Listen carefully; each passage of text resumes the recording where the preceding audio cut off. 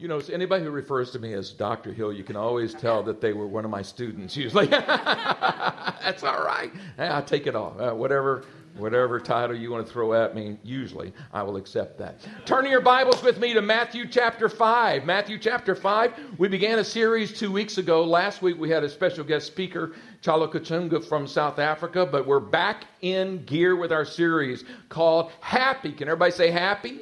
Happy. Look at one another and see if someone's happy. Look at them. Some of them are depressed.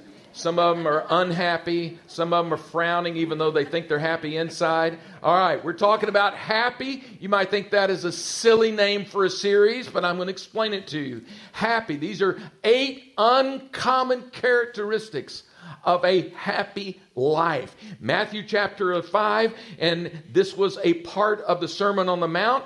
And beginning in verse 3, the scripture says, blessed, Jesus' words, by the way, right? Written in what color?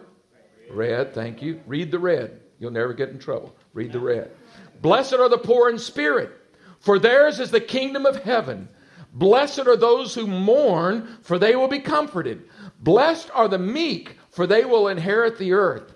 Blessed are those who hunger and thirst for righteousness, for they will be filled. Blessed are the merciful, for they will be shown mercy. Blessed are the pure in heart, for they will see God. Blessed are the peacemakers, for they will be called children of God. Blessed are those who are persecuted because of righteousness, for theirs is the kingdom of heaven. These make up the verses that we commonly refer to as the Beatitudes. It was a part of a larger message called the Sermon on the Mount that Jesus delivered to his disciples, who were numbered in the hundreds of thousands, who had gathered together on the mountainside that day to hear the words of life from Jesus. But these specific verses here, from verse 3 through verse 10, refer to what we call the Beatitudes. What are they? Notice, first of all, they're aimed at his followers. So if today you're a follower of Jesus Christ, then these are aimed right at you. And they describe 8 steps towards living a blessed life. Characteristics, and I personally believe they're in a sequence. They're in an order. And so the first rung of the ladder is what we're talking about 2 weeks ago, and even today I'll finish it up. What it means to be blessed are the poor in spirit. And then there is other steps as we climb up and we become those happy, blessed Christians that God wants us to be. Now, it might be interesting to you just to remember, those of you who weren't here a couple of weeks ago, this is by way of review. What does the idea of being blessed? Blessed are these, blessed are those, blessed are these, blessed are the poor in spirit. What does it mean to be blessed? It's the word makarios, and it means to be happy, fortunate, literally to be envied. Can you imagine someone that is so blessed that other people look at them and go, wow, you've got something that I want. You have something that's not based on worldly condition. It's not based on your surroundings, but I want what you have. That means blessed. The word here for each of these characteristics means to be blessed, happy, fortunate, to be envied. So how many of you would like to find the characteristics to a completely happy in Jesus life? Would you raise your hand? This happiness is not the happiness that is dependent upon what's going on around you. It's not happy because you got a Mother's Day gift, although that would be wise. It's not happy because you got to go on a great vacation. It's not happy because all of a sudden your kids obeyed you for one day. It's happiness that has a deeper significance. It's a happiness. It's a spiritual sense of contentment that's based upon our walk with God. And so what I want to do is talk to you today specifically about being poor in spirit. And we'll just read this first verse in another translation. I just got through reading it to you out of one translation, but I want to read it to you out of another one so that you get a good idea of what it means to be poor in spirit. Remember, these 8 are attitudes that result in blessing and true happiness. Matthew chapter 5 and verse 3 says, they are blessed who realize their spiritual poverty, for the kingdom of heaven belongs to them. The version I read earlier says what? Blessed are the poor in spirit, for they will inherit the kingdom of heaven. Now remember, this isn't talking about how to get saved. He's speaking to his disciples. But he is speaking to us about how to be enriched and blessed in our spiritual life. And he starts off by saying, blessed are who? The poor in spirit. As I noted to you a couple of weeks ago as we started this series, the idea of being poor in spirit is very important to understand what it means. What does it not mean? It does not mean to be in poverty. It has nothing to do with material, physical, or economic desperation. It does not mean economic poverty. So some people use the scripture to say, boy, those of us that are really poor, those of us who have nothing, whoa, we are the blessed of the Lord. Wrong interpretation. All right? Instead, it means a spiritual poverty. You might say, what does that mean? It literally means one who is a beggar. One is so poor that you have no resources to come by on your own, and you are utterly dependent upon the support that can come from someone else when you're putting your hand and say, can I just have something for a meal? I am literally a beggar. But it's not talking about physical beggars or because I don't have food, literal food. It's talking about spiritual beggars. You say, well, what in the world can that mean? It has to do with a sense of recognition about yourself that in and of yourself, without God's mercy and grace, you have nothing at all to offer. That you are, I like the word, desperately dependent. That's what I think it means to be poor in spirit. Means I am desperately dependent. How many of you know times in your life where you have come to a point of just, for whatever reason, maybe it's circumstances, maybe it's just a spiritual encounter, where you've come to a point of realizing, man, I need God. I need him in my life. And without him, I've already tried my thoughts. I've already tried my ideas. I've already tried my own personal fixes. And I've even tried the ideas that other people come up with. And now I'm at the end of my rope. I'm at the end of my game. And I have no other choice, but I must be what? Desperately dependent upon God. I'm a spiritual beggar. When you come to that point of destitute and desperate, that results in dependence on God, my friend, you have become poor in spirit. Now, the scripture tells us a lot about those of us who find that humble dependence. I love one Psalm 146 and verse 5 that says, blessed are those whose help is the God of Jacob, whose hope is in the Lord their God. That's where our total dependence and hope is.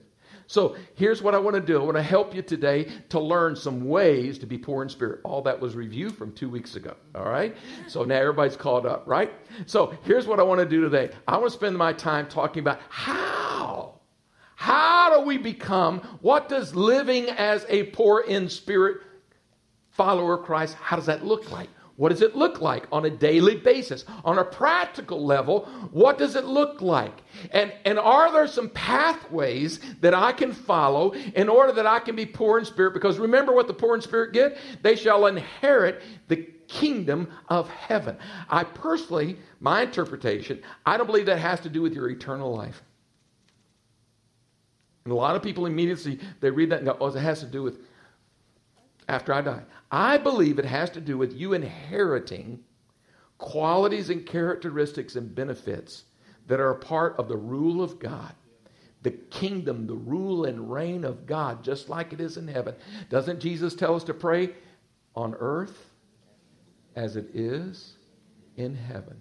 Wouldn't that be phenomenal? Be able to tap into heavenly things while we're on this earth? Wow. But a qualification is to be poor in spirit. What does it mean? Let's look at 4 different ways that we can be poor in spirit. Number 1, to be poor in the spirit, I depend on God's wisdom, not mine. To be poor in spirit, I depend on God's wisdom, not mine. The scripture says in Proverbs 14:2, there is a way that appears to be right. To us, in our human minds, it looks right. But the end of it is what? Death. One version says destruction. Boy, this is such an important verse that describes people today. People are generally, at large, following a path that they have simply deemed as right. You could have all the human knowledge and all the great ideas that you want and be following a path that is not God's plan and God's will for your life, and you think it's all going right, and it ends up being what? Destructive, unfruitful, and not good at all. But there is a way in God to live with Him, for Him, by His Spirit. There's a way there that produces life and blessing and fruitfulness. So what we have to do is discover that. Great scripture in James chapter 1, and many of you are familiar with this one because it's so blunt, it's so direct, as James tends to be. He simply says this: if anybody here just lacks wisdom. Now, can we just pause for a moment? What do we mean when we talk about wisdom? We mean the ability to practically walk out life, not knowledge. Okay, you can take a course and get knowledge. Go through a training seminar and get knowledge. Wisdom is how to take that knowledge and actually execute it in life. I've come to the point of realizing, man, I'll take wisdom over knowledge, wisdom over money, wisdom over possessions any day. Because if you got wisdom, it'll open up the door to everything else. Everything else. To get wisdom. So wisdom, James says, if you ever lack it, just ask. Just ask, and I like this translation, ask our generous God, and He will give it to you. He's not going to withhold any of it. He will give you, if you sincerely come to Him, and the verses following verse 5 say, and if you ask without wavering. In other words, you've got to ask believing firmly in faith, and don't be wavering like a boat on the stormy sea, but you got to be fixed in your faith. And if you ask, knowing that if you ask for wisdom, God's going to give it to you. He will give it to you. We have to come to a point in our life where we're choosing to depend on God's wisdom and not our own. Now, this is really important. You say, well, where in the world am I going to find God's wisdom? Well, one place is right here. The Word of God. Because God's wisdom and His will are in His Word. I want to say that again. God's wisdom and His will are in His Word. I hear Christians say all the time, I just don't know the will of God. Pastor, how do I know the will of God? So when was the last time that you really got into God's Word? Well, I try to every week. Listen, daily bread, daily manna. Don't get condemned and beaten up about it. Just change your habits. You need God's Word every day because why? Wisdom is imparted from God's Word. If I'm going to depend on God's wisdom and not my own, I've got to walk according to the Word of God. It will develop incredible things in your life if you will choose it and follow it. The Word of God makes it so clear. When I choose to depend, again, utter desperate dependence. When I depend upon God's wisdom, that means I'm not depending on my feelings. How I feel about something. Did you know we're more emotionally controlled than you realize? Much of the things that we decide to do are based upon a feeling one day or the next. Do you know what I'm talking about? Good or bad. We've got to tap into something greater. God's wisdom is greater.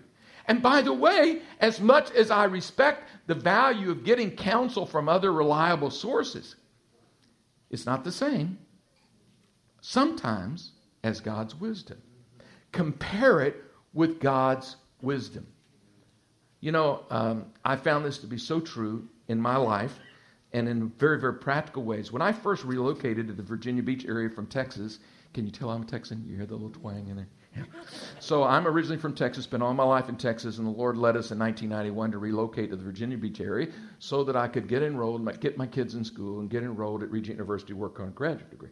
That was the plan. And to leave in 3 years. Here we are. So, how many of you know God's plans are not always our plans? Okay. When I got here, now you got to remember, I'd been pastoring, preaching, doing ministry stuff since 18 years old. Okay, so I didn't have a lot of job experience. I didn't have much of a resume. So I got a friend of mine to doctor up a resume for me to make it look like I was qualified to do sales. He said, well, that's what you've been doing, selling Jesus. I'm like, well, come on, man. So anyway, I took the resume. I knocked on a few doors, finally ended up at a Honda dealership, to be named, in Virginia Beach, and knocked on the door, got an appointment, got an interview with the general sales manager. And he looked at me and said, you really, you have absolutely no sales experience at all, do you? I said, you read right through that resume, didn't you? I said, none at all, sir, but I can guarantee you this. I will give you the best that I have, and God will help me. And he looked at me like, yeah, I've seen your kind before. And he said, I tell you what, I'm going to give you a try. I'm going to give you 30 days to prove whether or not you can do this. And by the way, there's no guarantees, no base salary, just whatever commissions you make off your sales. Well, I've got a family now that's like, dependent on some income. I ended up working about 3 jobs at once at that time, but that was my primary job. So I remember going home, thanking God for a job, and then realizing I know absolutely nothing. Not only about Hondas, about automobiles. I mean, Mike, I didn't know the difference between a muffler and a battery. I mean, I was totally lost, okay? Some of you know me. Mechanics is not my specialty, all right? So I go through the typical training thing, and I go home, and I remember the first day that I was coming to actually sell. And I begin to pray, and I say, God, and I remember quoting James, I've got to have some wisdom here, not just to know about, I'd done my studies on the product knowledge, but I needed wisdom to know, how do I make sales? There were 28 hungry, cutthroat salesmen on the floor at one time. How many of y'all just hate the idea of buying a car typically? Raise your hand. Come on. Oh, y'all, some of y'all like to do that? It's a misery. I hate it now. So I'm thinking, how can I get favor with customers with this face and with no knowledge? How am I going to do that? And do you know that God just began to download to me almost on a weekly basis ideas of how I could, to the point of where I stand, where I position myself when the other guys are smoking on the back lot, where I'm going to position myself to see the next customer that came in, how I was to approach them, how I was to approach the idea of meeting their needs and be people-focused and need-oriented. And I didn't have any sales background. God began to download to me wisdom, heavenly wisdom. Do you know within the first month, I'd already chalked up a number of sales, and the general manager said, I know you don't know anything, but you're doing pretty good. You can stay on for another month. Did you know within 3 months, I was the top salesman in the whole company there of selling Hondas. Not knowing anything about used cars, new cars, it didn't matter. I didn't know anything. And I just give God praise because it met our needs at that season. You know what I give credit to? The fact that I chose to depend on God's wisdom, not mine. How many of you have been there before? And how many of you know it'll work today? But we have to depend upon God's wisdom and determine that's how we're going to. If you depend, that's one aspect of the 4 of doing God, being poor in spirit. And how do we utterly, desperately depend on God as spiritual beggars? We depend on His wisdom, not mine. Number 2, I depend on God's strength, not mine. It's really critical. See, our strength, your strength and mine is limited. God's is not. We're fallible.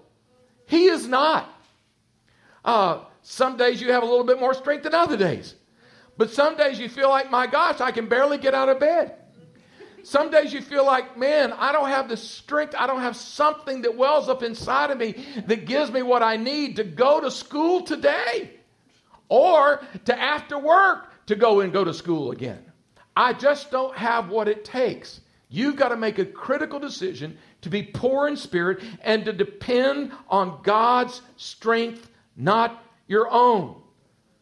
Man, there are times that I'm fatigued, exhausted.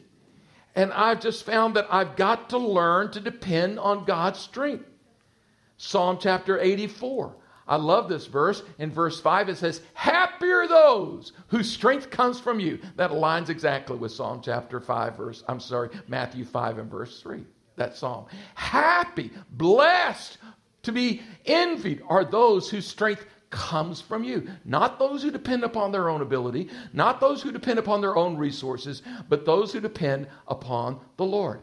You all know Isaiah chapter 40 and verse 31 that talks about trusting in the Lord and renewing our strength. This version says, but those who trust, and the word there trust or wait in some translations, those who wait upon the Lord. The word wait there does not mean an impatience, passivity. It means a dependence upon God. The total dependence upon Him. But those who trust or wait in the Lord, what? Will find new strength. If I want new strength, I have to depend on the Lord, not myself. The most tempting thing in life is to be self-sufficient. The biggest sin in Christians' lives is self-sufficiency, self-dependency. That is our greatest sin.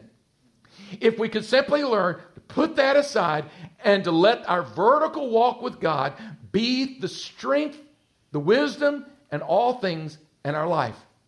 The Apostle Paul faced many, many tragedies, many troubles in his life. And I love when he was talking about struggling through what he called his thorn in his side in 2 Corinthians 12 and verse 9. He said this. He said, God, I know it's what you've told me over and over again is this. My grace is all you need, Paul. Just keep your eyes on my grace. And one version says, my power works best in weakness. This is God saying, friend, I know it doesn't make logical sense, but when you're weak, I'm at my best. When you're weak and utterly dependent, I can show you my strength more than you've ever seen before. Friends, I could tell you so many experiences of where I have traveled in different parts of the world and flights get delayed and my good laid plans and well-configured schedule of making sure that I have enough recovery time for jet lag and loss of hours, and I've got time to get my strength back and ready to go full at it, have been sacrificed. I have actually flown into parts of the world, landed on the tarmac, and actually had friends pick me up at the plane itself, drive the car right up to the plane, pick me up, VIP special, cut through all the traffic, police leading the way, all the way to the church because I arrived there just literally at the time the church service was beginning. Wow. And have to literally walk out of the car, into the church, walk right up, and then begin to teach and preach and minister. That's why all my African friends have a saying. You say, how are you doing? They always say this, by God's grace. It's a good answer, isn't it? How are you doing? By God's grace. By God's grace, that's how I'm doing. Because God is saying, my power will work best in your sense of dependence. Wow. I know so many times that I have felt that need to just draw from God's strength. I remember years ago, I was ministering daily on a radio talk show, and Monday through Friday. And it was at a time of great busyness, and there was great growth in the church that I was leading. So I was extremely busy and hadn't figured out how to have a balanced life yet. And so I would go home about 6 o'clock and have a quick dinner with my family, love my boys for a moment, and say goodnight to them and rush off to get back to the studio for 8 o'clock show. And the show would go from 8 to 10. At the end of the show, it was a call-in show, and so people would call in for prayer. And so we had phone banks and people were praying for people. And this particular night, I was interviewing someone who had had some remarkable healings in their life. And it was really great. And so all the phone counselors have now gone. It's about 10:30. I'm locking up the building. Right when I'm getting ready to lock up the doors to the building, to the studio building, the phone rang. And I'm hesitating. I mean, I am exhausted. Any of you, over it. I should have been in bed by now, and I can't believe. And I have literally the key in the lock, and I'm hearing the phone call, and I knew it was someone calling on the 800 helpline, prayer line. I hesitated. Okay. So I walked back, took the phone call, and it was a lady who said, "Oh, I'm so glad you answered my call. My sister, who I'm staying with, is here, and she heard the program tonight, and she said, wow, if that man," speaking of me, the host, "if that man would pray for me, I know I'd be healed." I said, "What's wrong with your sister?" She said, "The doctors have given her a terminal declaration and diagnosis of cancer. There's nothing that can help her at all. She's dying, and they've given her no hope at all. But she said, after hearing the program, that if you would come and pray for her, that she knows that she'd be healed." And I went, "Well, that's great. Put her on the line right now. I'll be happy to pray with her." She said, "Oh, no. She said, you have to come here and pray for her." I said, "Come where?" Wasn't next door. 30 minutes away. And I said, "Well, I'll tell you what, I'll have my assistant give you a call in the next couple of days, and we'll arrange a time, and I'll come pray." "Oh, no." She said, "She could die any day. You're not going to put her life literally at risk by not coming tonight." Guilt trip, right? I mean, I'm thinking, man, I'm feeling torn. My body, my mind, everything is saying, go home, go to bed. And yet there was a part of me that was saying, man, can I really say no to this lady? So I agreed. So I'm driving over there, and by this time it's 10:45. I'm driving over there. I knew it's going to be 11:15 by the time I get there. And I'm complaining. I'm murmuring. Y'all ever do that? And I'm complaining. I said, man, God, what am I doing? And so God interrupted me about halfway over there and said, you better start praying in the Spirit. So I began to pray in the Spirit, thank God. And as I was praying in the Spirit, I just began to feel this sense of infused strength. Paul said in Philippians, he said, I can do all things through Christ who strengthens me. One version says, through the inner man. God strengthens me through the Spirit in my inner being. Not physical, but on the inside out. So as I was praying in the Spirit, I just felt God's strength come into me. So by the time I got to her trailer, her mobile home, I was pumped. Man, my faith was built up.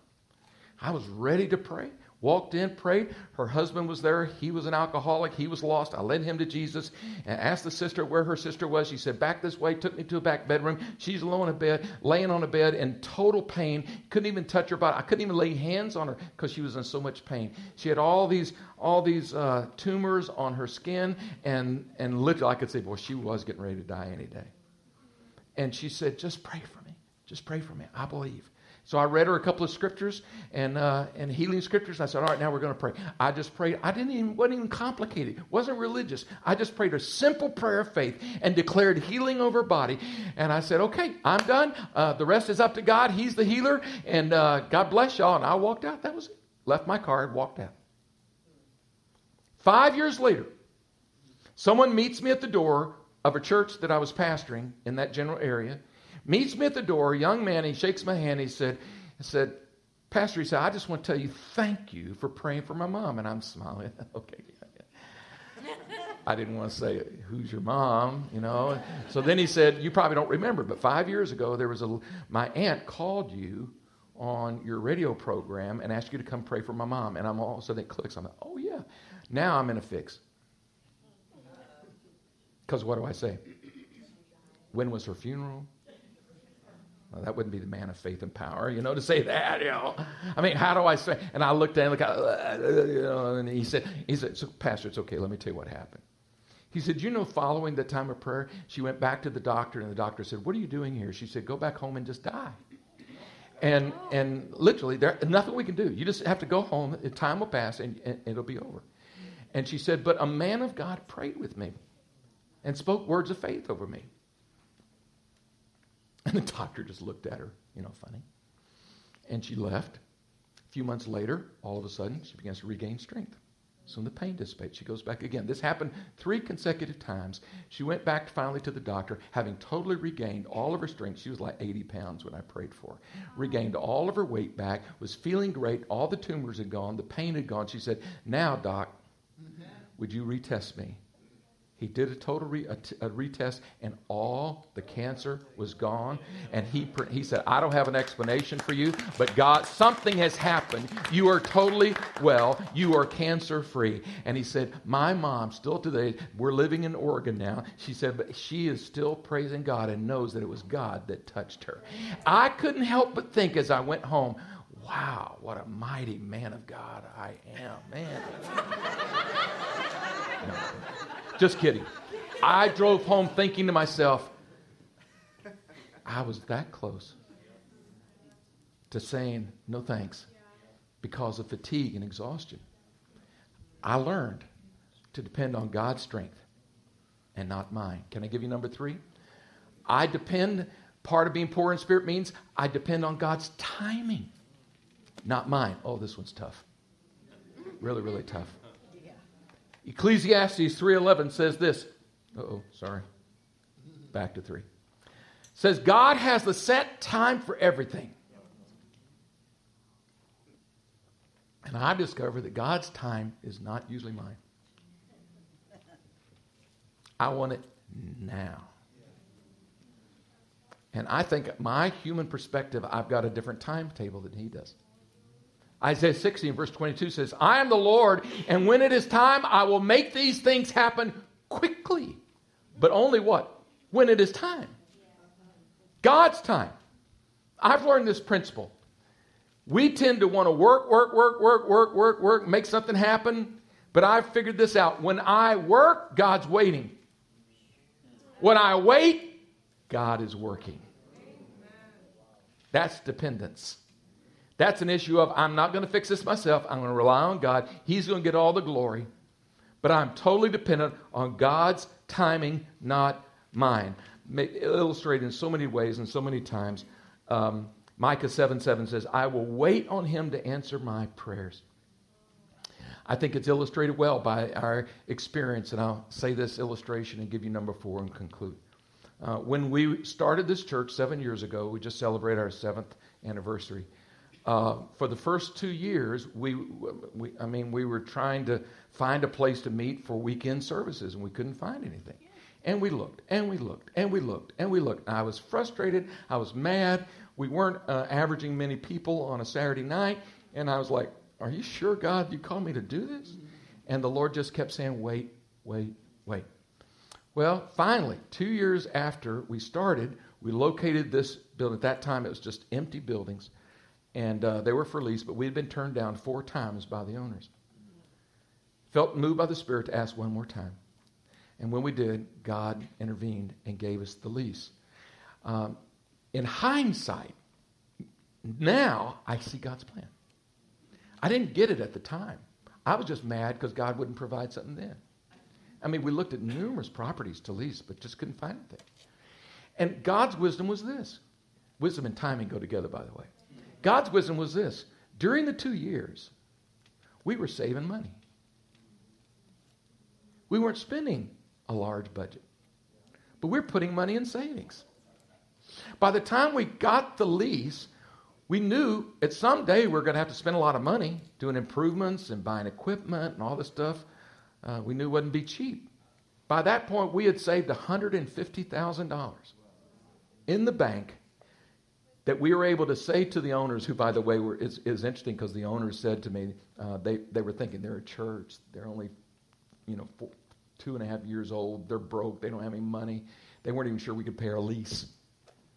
And they said, now look, if you need to, we can loan you. We can work out a loan where you could pay off the monies for improvements and all this stuff. And I said, I listened to all their stuff, and I could tell they were kind of embarrassed to even offer it. I said, how about this? Why don't we do this, Kevin? I said, how about we just give you a check? Whatever the total is at the end of construction, we'll just write you a check for that amount. And he just kind of looked shocked, looked at his agent, went, oh yeah, that would be fine. That would be fine. We wrote him a check, totally paid off, and within 3 months, money was all back in the account. It was as if we hardly used the money because of God's timing. He had it all figured out. I just wish I wouldn't have been so frustrated for 2 years. It's always better to choose God's timing. And by the way, sometimes he's an 11:59 God. One more point, I'm closing. I depend, part of being poor in spirit, total, utter dependence, right? I depend on God's wealth, not mine. Let me ask you today, where is your security and your source of provision? Where do you put your trust for how your financial and physical needs are going to be met? And it's very easy for us to look at our employer, look at our boss, look at the little company we've started, or to look at your retirement plan and to think that that is your source. Wrong. Those can fail you. You might get terminated next week, God forbid. All kinds of things can happen. We don't control our economy, but there is a heavenly economy. And the Bible teaches us that God should be our source. Philippians 4:19, my God will use his wonderful riches in Christ Jesus to give you everything you need. Notice it doesn't say greed, but need. There is no lack in heaven. God, as we used to say, God ain't poor. He has plenty. But we need to look at God as our source. Now, your job may be a temporary channel. Okay? Other people blessing you, that may be a temporary means. But ultimately, God is our source. Oh, I could tell you stories all morning long. I won't. So just remember this. If sometime in your own home, if your water stops running, let's just say, you turn on the faucet, the water stops running, and you say, did we pay the bill? Yeah, we paid the bill. Okay. Would you immediately conclude that there's no more water on the planet? Would you start panicking, saying, oh no, the planet has gone dry. There's no more water on the entire planet, our whole nation, our whole state. There's no more water. Would you do that? No. What would you conclude? There's just probably something wrong in the plumbing, or there's something wrong with the outlet of water to my house. That's what you would conclude, right? And yet, whenever we end up finding ourselves with lack and need, what do? We panic and we question whether or not even God can provide our need. Would you stand with me, please, as we pray? Blessed, to be happy, fortunate, and envied are the poor in spirit. Those who are utterly desperate and dependent upon God. If this morning, one of those 4 steps towards being poor in spirit, you can relate on a personal level. Would you just raise your hand real quick and say, I can relate to that? Lord, you see my hand? Put your hand back down. I'm going to pray just a prayer to bring conclusion to the message. Brad is going to come and pronounce and declare a blessing over you as a benediction, and then you'll be dismissed. Prayer teams, come forward at this time. If you need prayer this morning, maybe you haven't made a personal commitment to following Christ, make it today.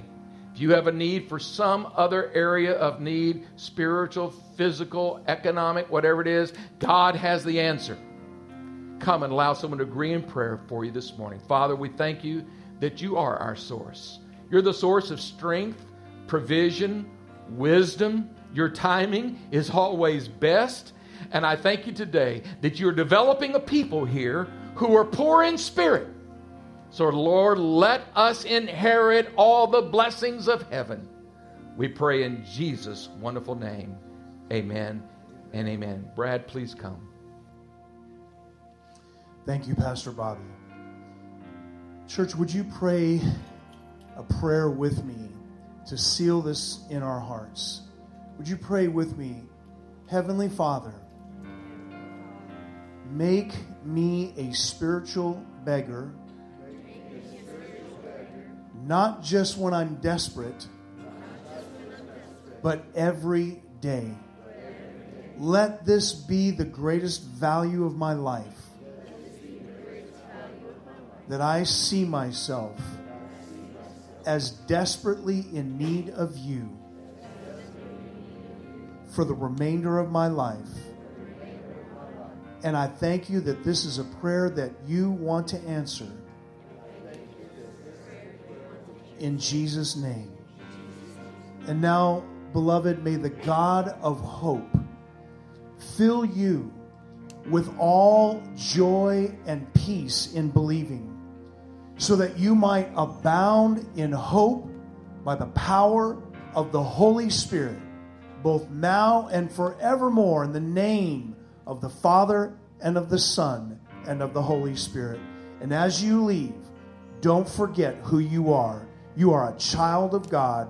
You are a son of God your Father. You are a daughter of God your Father. And you bring the presence of God wherever you go. God bless you.